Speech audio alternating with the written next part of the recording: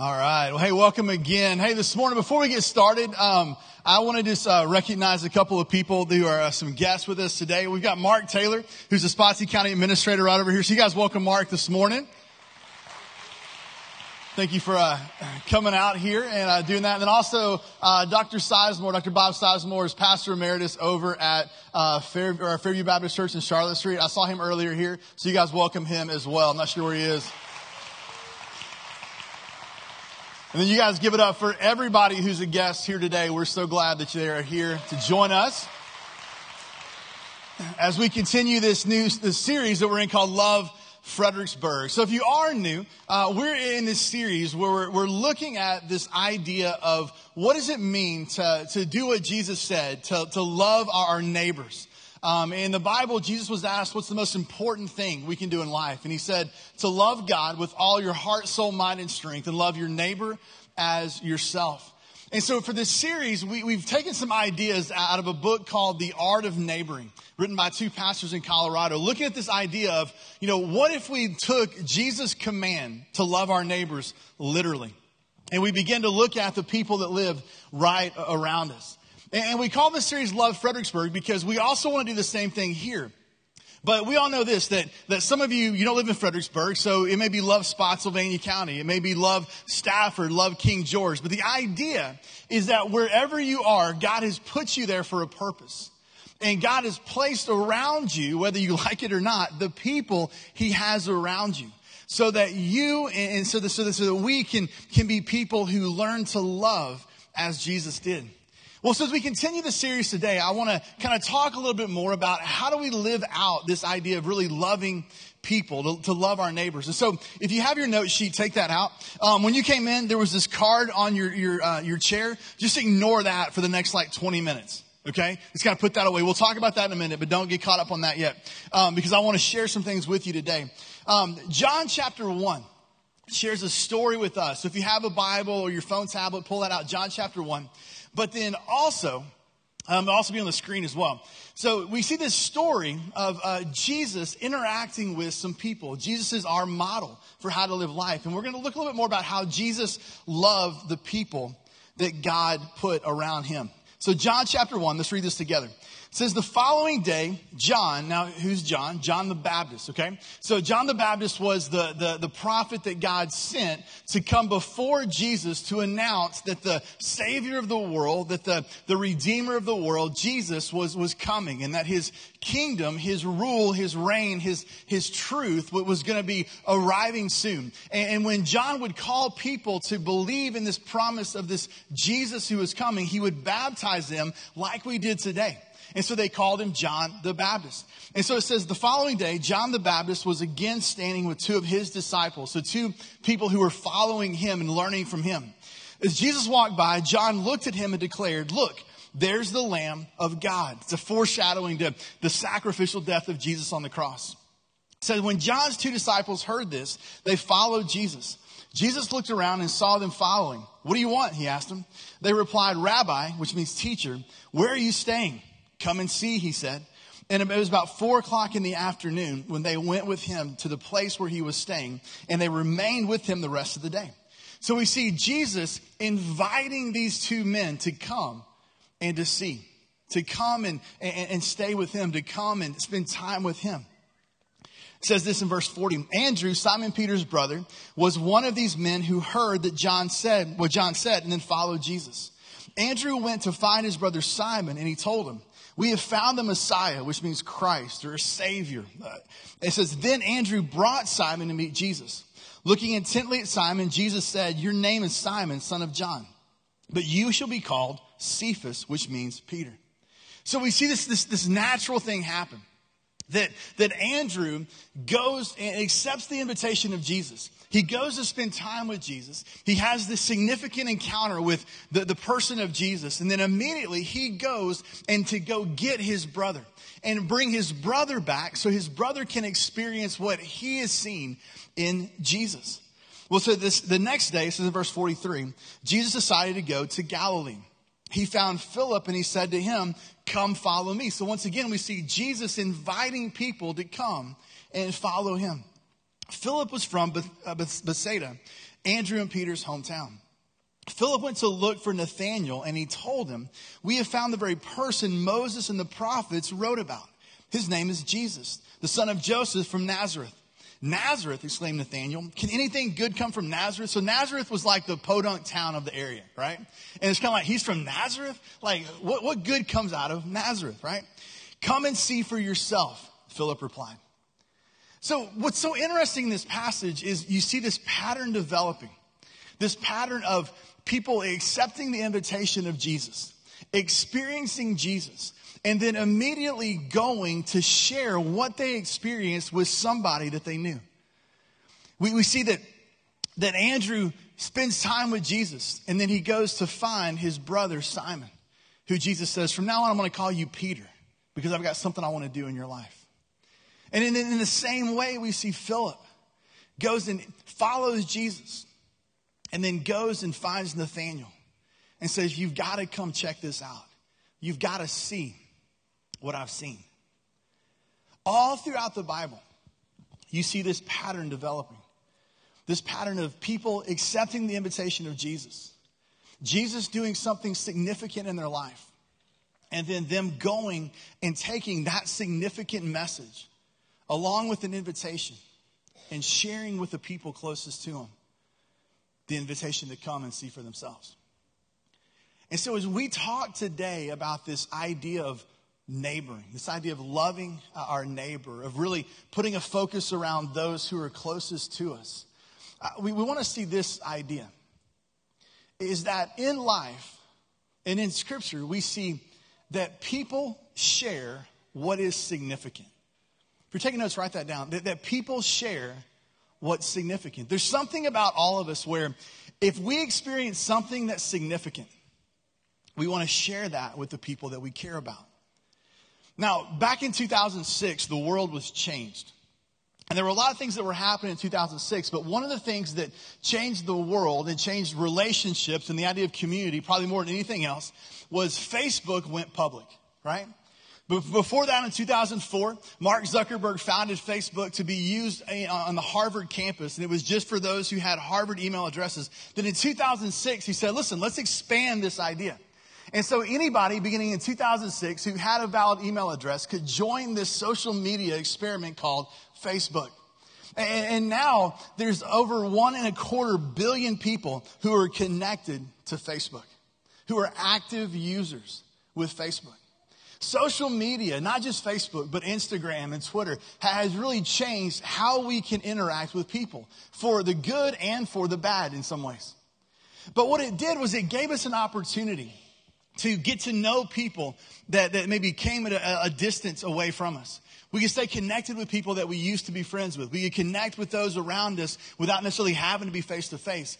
But one of the things that we saw that kind of happened over the progression of Facebook was we began to share more and more of our lives and what we believe to be significant with the people around us. And then we also had the choice of what are we going to share from the lives of other people. So when you go to Facebook, if you're not on Facebook, most of us probably are, and really any social media site, there's several things you can do. Somebody shares a post. It could be a picture of their kids. It could be the dinner that they ate that night. It could be an article or a news story. And then you've got several options of how you want to respond to that post. One thing you can do is you can like it, right? You can like it. And you can actually like it now with different emojis, right? So you can like it with a big smile. You can like it with tears, you know, 'cause you don't really like it, but you don't want to dislike anyway. But like you have to like it. You're saying, okay, listen, I'm responding to what you shared with me. The next thing you can do is you can comment on it. And when you comment on it, you're commenting, you know, maybe to that person and to a smaller group, but you're not really putting it out there for the world. But then there's the share button. And the share button, here's what it does. The share button allows you to take what you've read, what you've seen, what you now believe to be significant enough that you want to share it with all of your followers and your friends. And you click share and you can share it publicly, privately, all that kind of stuff. But you take that and you share it with others. Now, I don't know about you, but it takes a different commitment level on my part to do those three things. Like, it's not that hard to like somebody's post. Frankly, nobody's going to know I liked it or not. Because typically a lot of people are liking posts. My middle daughter, Piper, doesn't have Facebook. She has Instagram. And I watch her on Instagram and she just scroll like. Do you know what you're liking? She's like, no. I'm like, why are you liking it? She goes, because it would be rude not to. Right? I'm like, babe, that story did not need to be liked. Like, so we're having to have that conversation, right? But like, it's easy to like something. Just like, yeah, I like it. Right? Well, then comment on it. It takes a little bit more, right? I've actually got to, say something. I've got to respond to that person. So you typically comment, not as much as you like, for me anyway, but you comment. But if I'm going to share something, I've got to see that as a significant thing. Because I'm now saying to whoever that I either agree with this, I don't agree with this, I'm putting my name on whatever I'm sharing. And I don't know about you, but there's been a couple times where I've accidentally hit the share button and I had to unshare pretty quick. Because I wasn't meaning to share that. But here's the thing, is I think even on Facebook, if you've got good etiquette, we don't share everything. Like we come across posts that we don't feel are significant enough for us to share with the people we're connected to. But when something is significant, we share it. But not just with social media, but that's who we are as people, right?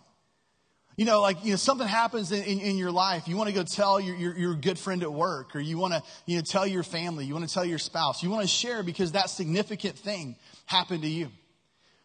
Something that's meaningful, something that's important, something that's valuable. When it's significant to us, we want to share that. Well, what we see happening in this story we read and all throughout Scripture is that when people experienced Jesus, and they realized the significance that Jesus brought to their life, the natural thing to do was to go and share that with the people that were around them.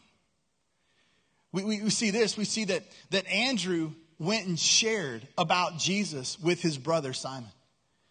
We see that Philip did the same thing. When he encountered Jesus, he went and shared with Nathanael.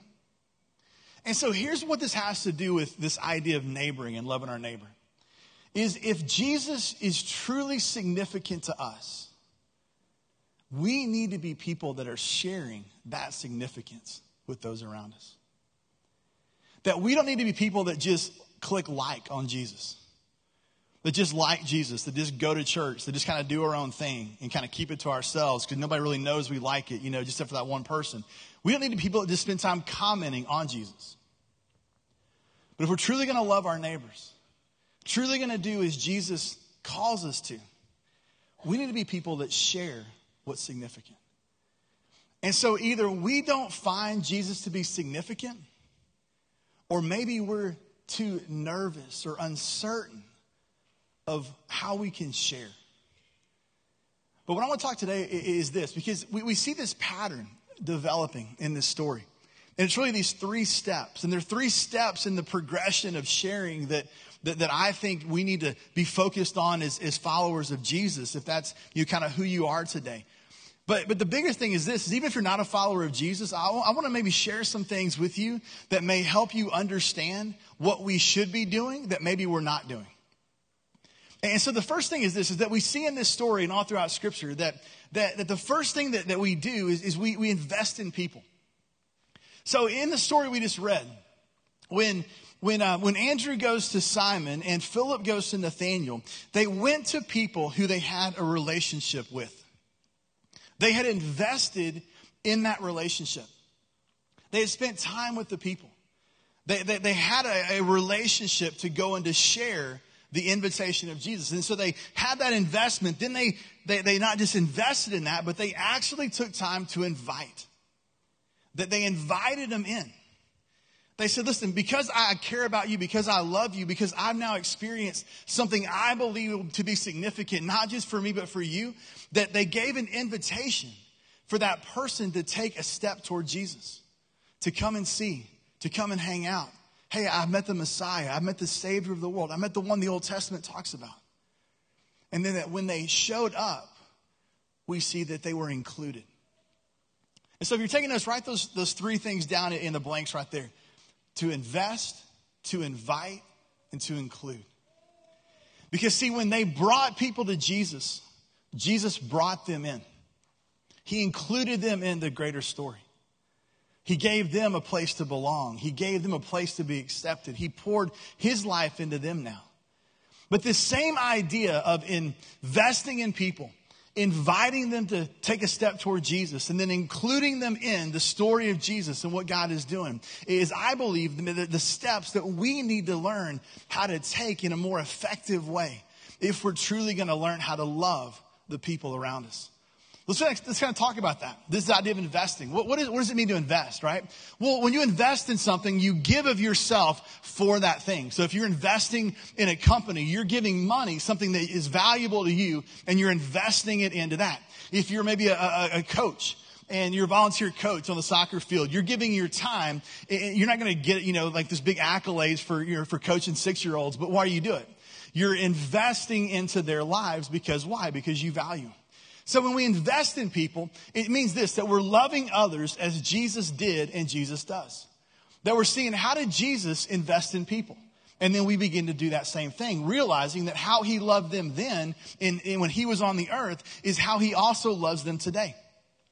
And so we're talking about, how do we love people? And this is the crux, really, of what we've been talking about in this whole series. And it comes back to that great commandment.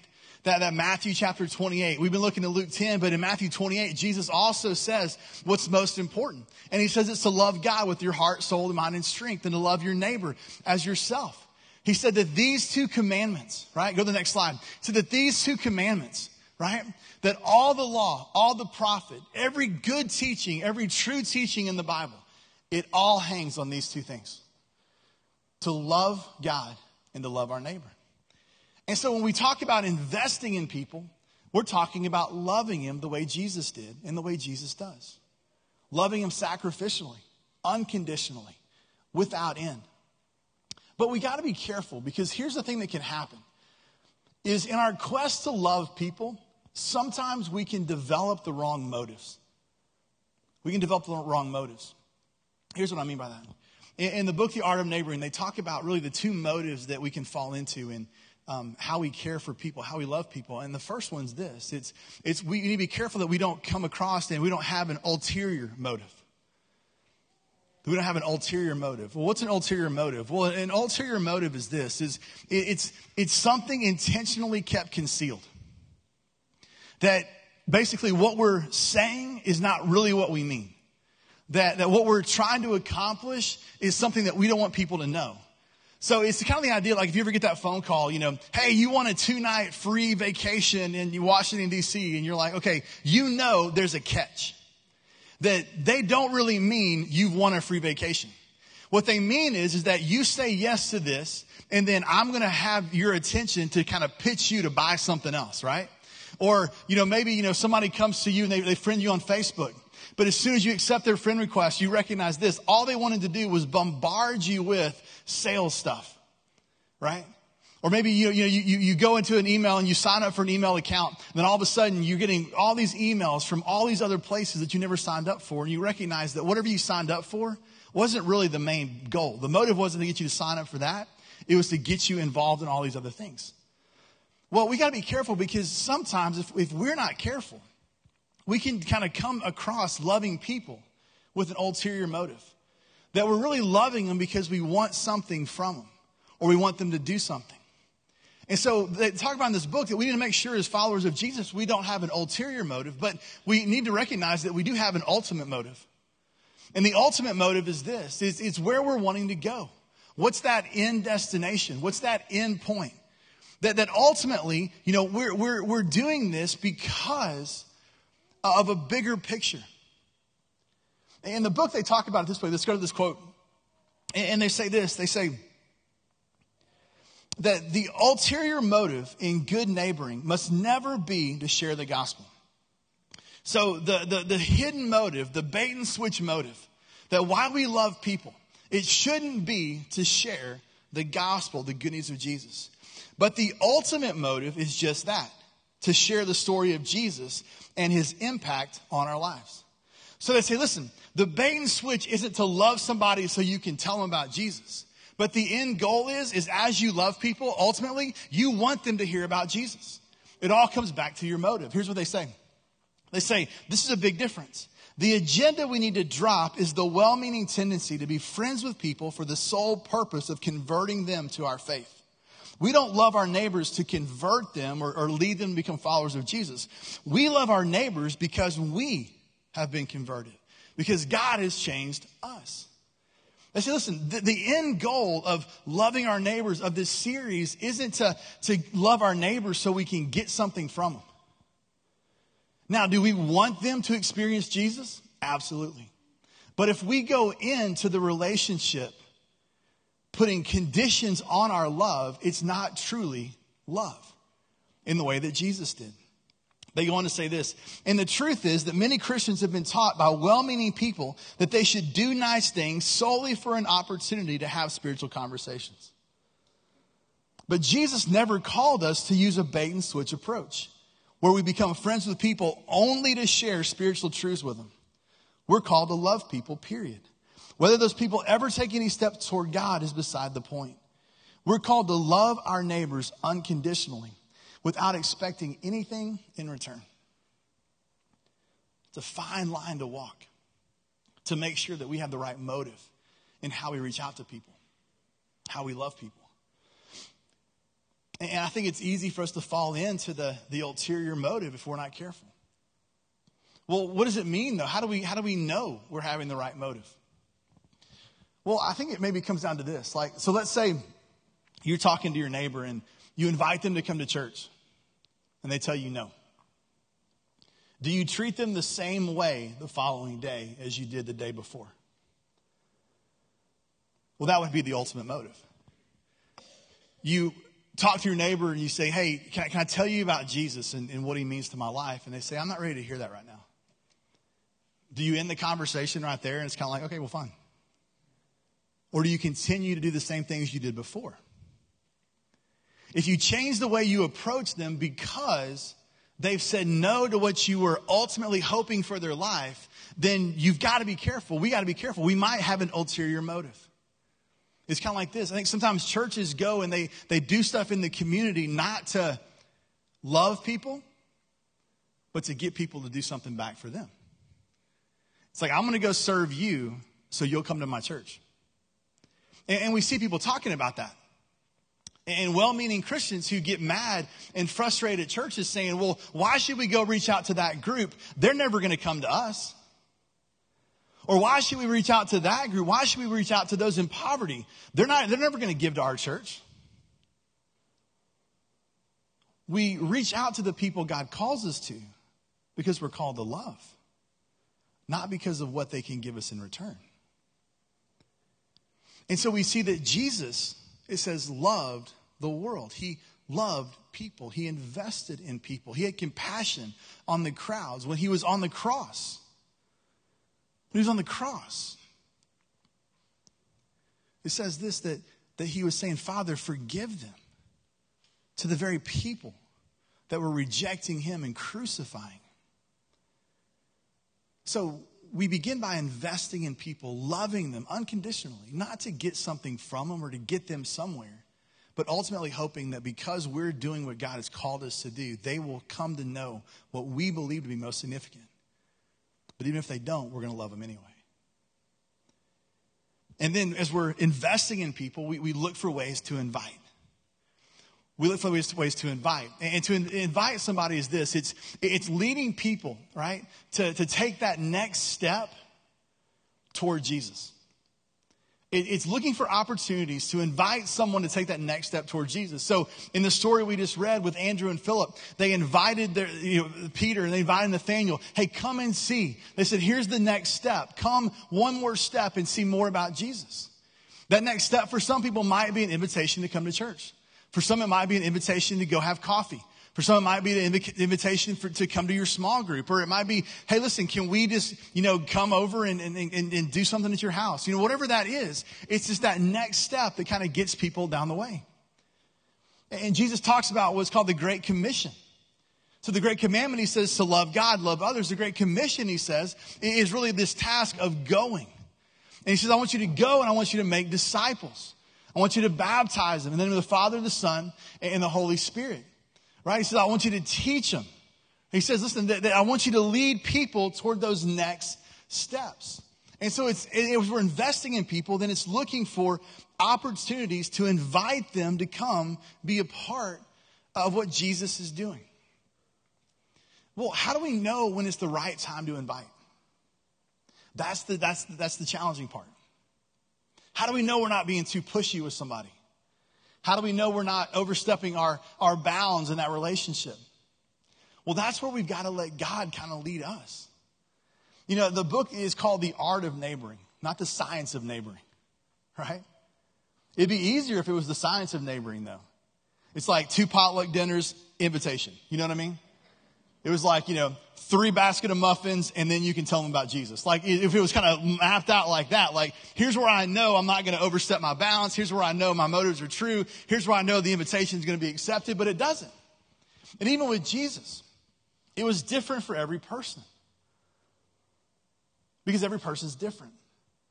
But it's saying, listen, I'm not just going to invest in people. The ultimate goal is I want to invite them to take a step toward Jesus. Now, if they don't, I'm still going to love them. I'm still going to invest in them. But I'm going to look for the opportunities to do that. I'm going to be ready for that. And then the third thing we see is that there was this invite, but then there was this idea of including. Including. You know, what happened when Peter, or when Philip and Andrew went, to Peter and went to Nathanael, and they had invested in these relationships, and they invited them to take that next step toward Jesus, and they took that next step. What happened? How did Jesus receive them? With open arms. He says to Simon, I'm going to call you Peter, because this idea of rock is going to be what you're going to be. God has a plan for you. And he invited him into the story of what he was doing. With Nathanael, he invites him into what's happening. He becomes one of his followers. And see, this is where I think the local church, what we do and who we are collectively, how we partner with what we're doing individually. Because as we're investing individually in our neighbors, and not even just our neighbors, but in those who are closest to us, our coworkers, the parents of our kids' sports teams, all those things. As we're investing in those, looking for opportunities to invite, we as the church need to be ready that if people accept that invitation, we're ready to include them in what's going on. And it's this idea of what I call, you had the Great Commandment, then you had the Great Commission. I think this is the Great Community. The power of the local church. Acts chapter 1:8. Jesus is fixing to ascend to go be with the Father in heaven, right? After the resurrection. And he says this, but you'll receive power when the Holy Spirit comes on you. And you'll be my witnesses in Jerusalem and all Judea and Samaria and to the ends of the earth. He says, listen, you're going to be the ones who are my witnesses, my ambassadors. You're going to be the ones who invest locally, who invest a little bit wider, who invest in those who are different than you, who eventually have this love and investment into the world itself in this global way. And you're going to be looking for ways to invite them in. But then as you invite them in, I think we've got to be inclusive of welcoming the people that are being invited. Because it says this in Acts 2, verse 47. That as the local church lived out this message, this mission, that the Lord added to their number daily those who were being saved. That as these people heard the message of Jesus, invested in the people around them, shared with them the significant thing that Jesus had done in their life, and they took their next step, they were added to the church. They were welcomed in. They were brought in. And see, I think this is where, as a church, we've got to take some responsibility. I don't know about you, but have you ever been invited to a party or maybe a dinner, or, maybe if you're a teenager, maybe you're invited to a sleepover or something like that, and you got there and it felt like nobody really wanted you there? Like maybe you got there, and it's like, hey, come to this dinner party, and you go to the dinner party, and then all the people there were really great friends.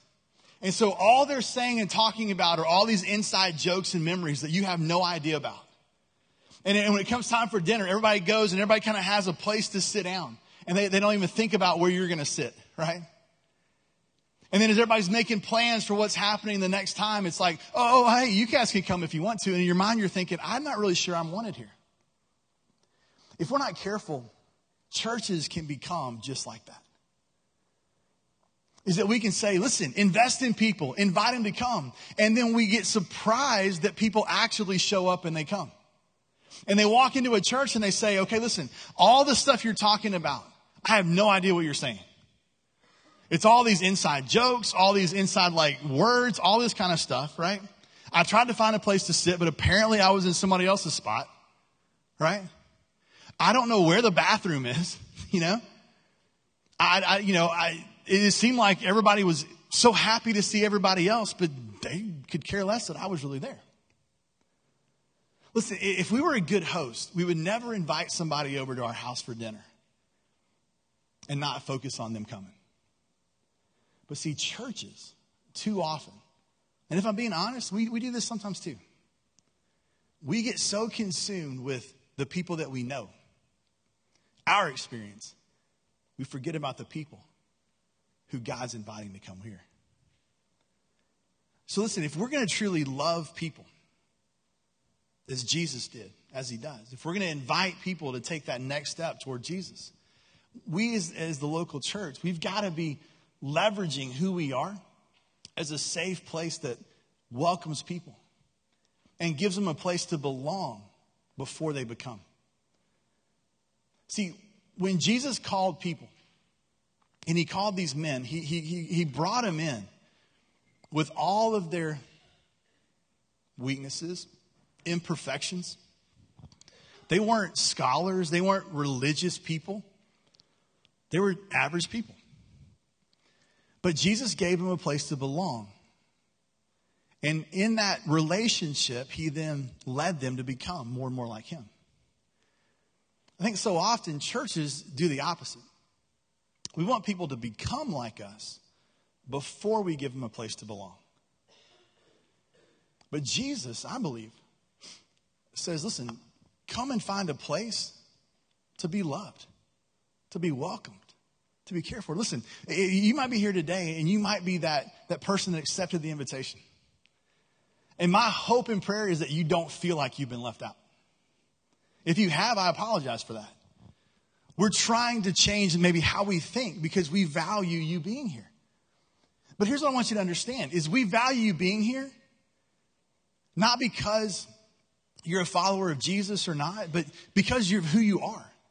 And if you're not a follower of Jesus, if you're checking things out, if you're skeptical, if you have questions, as the pastor, here's what I want you to understand. You belong with us. And as we can grow together and talk together and do life together, my prayer is going to be that God makes himself evident to you. Because I believe that the most significant thing that can happen in your life is what happened in my life. Is I became a follower of Jesus. And imperfectly, but hopefully with some consistency, I'm trying to become more and more like him. That's what I want for us. For all of us. So here's the takeaway. Really simple. Will you commit to those three things? Will you commit to invest in people? Many of you have already been doing that. You've stepped out of your comfort zone. You're getting to know your neighbor. Not so that you can bring them to church one day, but because God said you need to know your neighbor's name. Me and my family, there's a person we're trying to get to know. Why? Because we lived there 11 years and we don't know him. And that's not what God has for us. But then will you commit to inviting people to take that next step? And then will you commit as a church to help include? And here's what I want to do as we end today. I want you to pull out this card that was in your seat. And I want everybody to pull out the card in your seat. Whether you're a first-time guest or not, pull it out and wave it at me, okay? I want to see. Like, this is going to be Zach as a teacher. I want to make sure, okay? If you don't have a card, find one, okay? All right? Now, turn the card over on the back. This card is part of what we're calling our all-in push. Because I believe this, that as you heard in the worship announcement video, Easter is the second highest attended Sunday for churches.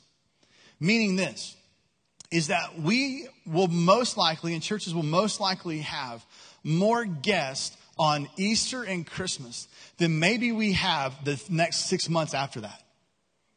Most churches that are growing churches, they grow with new people on those big days more than just every single week. And so if we're going to be a church that says, I commit to investing, I commit to inviting, I'm going to commit to include. And so we need your help to make sure that as God brings people to us, as you invite people to come with you, they can have the best experience possible here. Because here's this thing about this. What if on Easter Sunday, 3 weeks from now, what if God brought to us, because of your invitations, because of what he's doing in the lives of people, what if we had 100 first-time guests show up on that Sunday morning? Would we be ready for them? Doing what we normally do? Probably not. What if we had 800 people show up? I'm not saying God said there'll be 800 people here, but what if? Would we be prepared for them? Would we have that extra place at the dinner party? Would we have that little bit extra food to make sure that when they showed up, right, that they knew we were glad for them to be there? For us to do that, it's going to take all of us to make the commitment to be all in, especially on Sundays like Easter Sunday. And so Easter Sunday, I'm not going to apologize for this. I did the first service. I'm not going to apologize for this. Easter Sunday, I believe, needs to be a priority for you. You need to not miss Easter Sunday. That's not the day to sleep in. It's not the day to not serve because you have dinner plans or lunch plans. Listen, if you're going out of town for Easter Sunday, come back before Easter Sunday. I'm serious. Because if we as a church are serious about our mission that says we're a church where all people can experience life in Jesus, then all of us have to be committed to doing what it takes to make sure all the people that God wants to bring have a place when they show up. And we can't do that just doing what we're currently doing now. And maybe the reason why we're not seeing people say yes to the invitation is because we're not preparing for them when they show up. And we're not ready for them. So why is God going to send them to our dinner party? So here's what I want to challenge you to do. 3 things for Easter Sunday. The first one is this. I want to challenge you to commit to worship. Look on the back of that card. Here's what I want you to do. Fill in your name. That's the easy part, right? Fill in an email. Some of you guys are kind of like, you have my email. Just give it to us again. Because you think that you shared with us the email that you changed, but you didn't. So do that. And then a phone number. And not the phone number you give out to solicitors that you never answer. Like a phone number that's actually connected to a person, right? And then here's what I want you to do. 3 things. Number 1, my worship time. Today, before you leave this room, as a family, as a single adult, college student, whoever you are, when are you going to worship that day? We're offering 3 services that morning.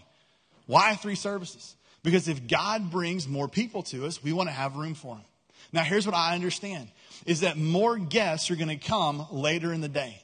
So 10 o'clock will probably be our largest service. So here's what I'm asking you to do. I'm asking you to not come at 10 o'clock. I'm asking you to serve at 10 o'clock. Well, Zach, what if we don't show up and no guests show up? Well, I'm going to look foolish because I'll be here by myself. But you know what I'm going to do?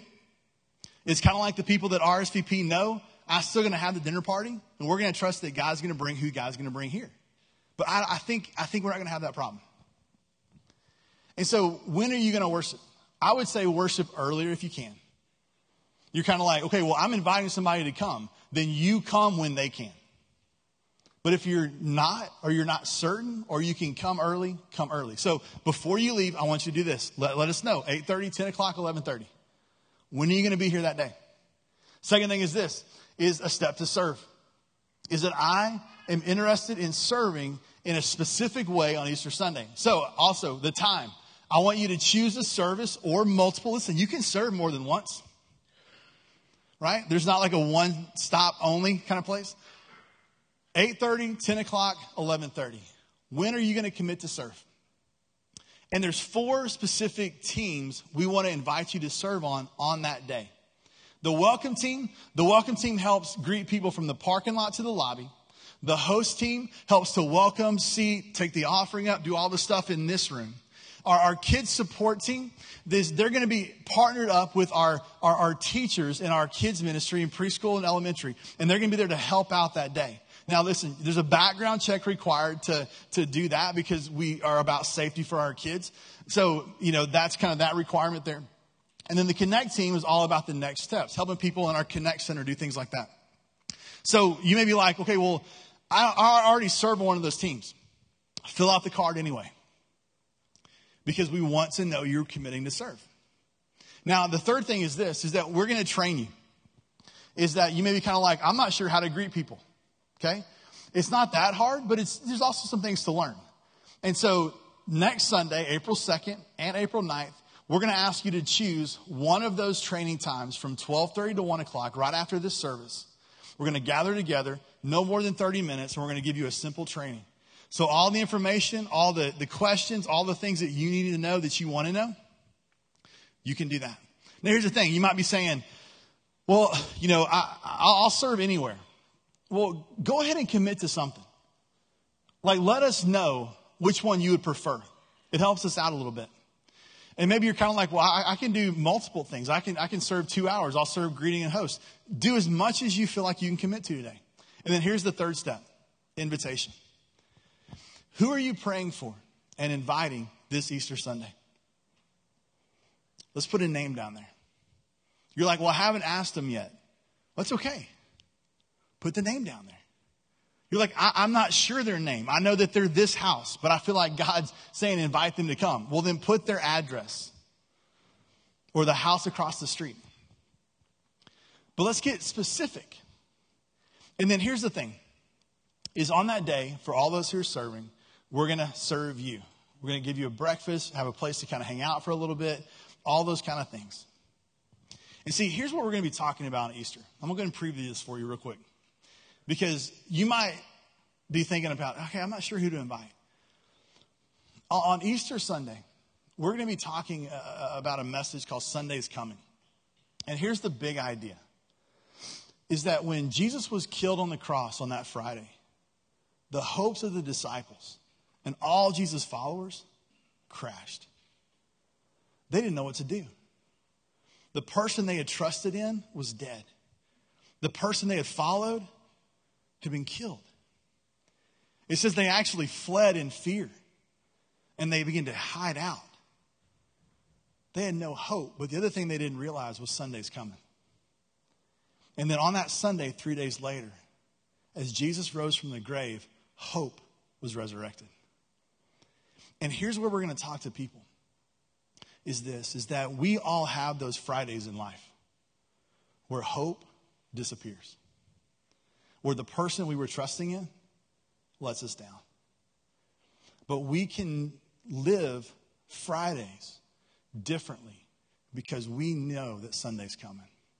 And so maybe there's somebody out there that you know is going through a cancer scare, that you know is going through a job loss, that you know is just struggling with their kids.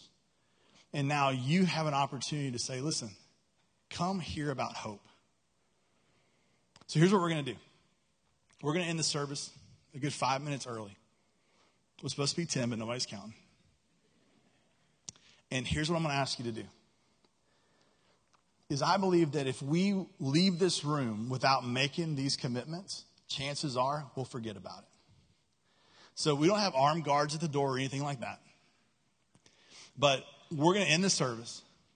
And then I want you to take some time to fill out your card. Maybe talk to your spouse, talk to your family. Get alone and say, okay, what are we going to commit to? What's going to happen? And then maybe you're kind of like, well, I got some questions. What does the host team actually do? Well, around the room, these 4 teams are going to have some representatives. So the host team's over there, welcome team over there, Connect team there, and the kids team over there. And so if you're signing up for one of those teams, you can do a couple things with your card. You can fill that out and go drop it off at the table where you're going to commit to serving. If you're kind of like, listen, I don't have any questions, then just drop it off in the Connect card basket. You can do that too. But if you have questions about that, go and ask the people questions. Go and ask them, hey, what does the host team do? What does the Connect team do? What does it really mean to be a lead team helper? But don't leave this room, especially if you're a part of River Club Church. Like, this is your church. This is your family. Don't leave this room without first making that commitment today. That's what I'm asking you to do. Because I believe if we do that, God's going to honor us. And when God brings people to our church, we're going to be ready for them. And we're going to give them a place to belong.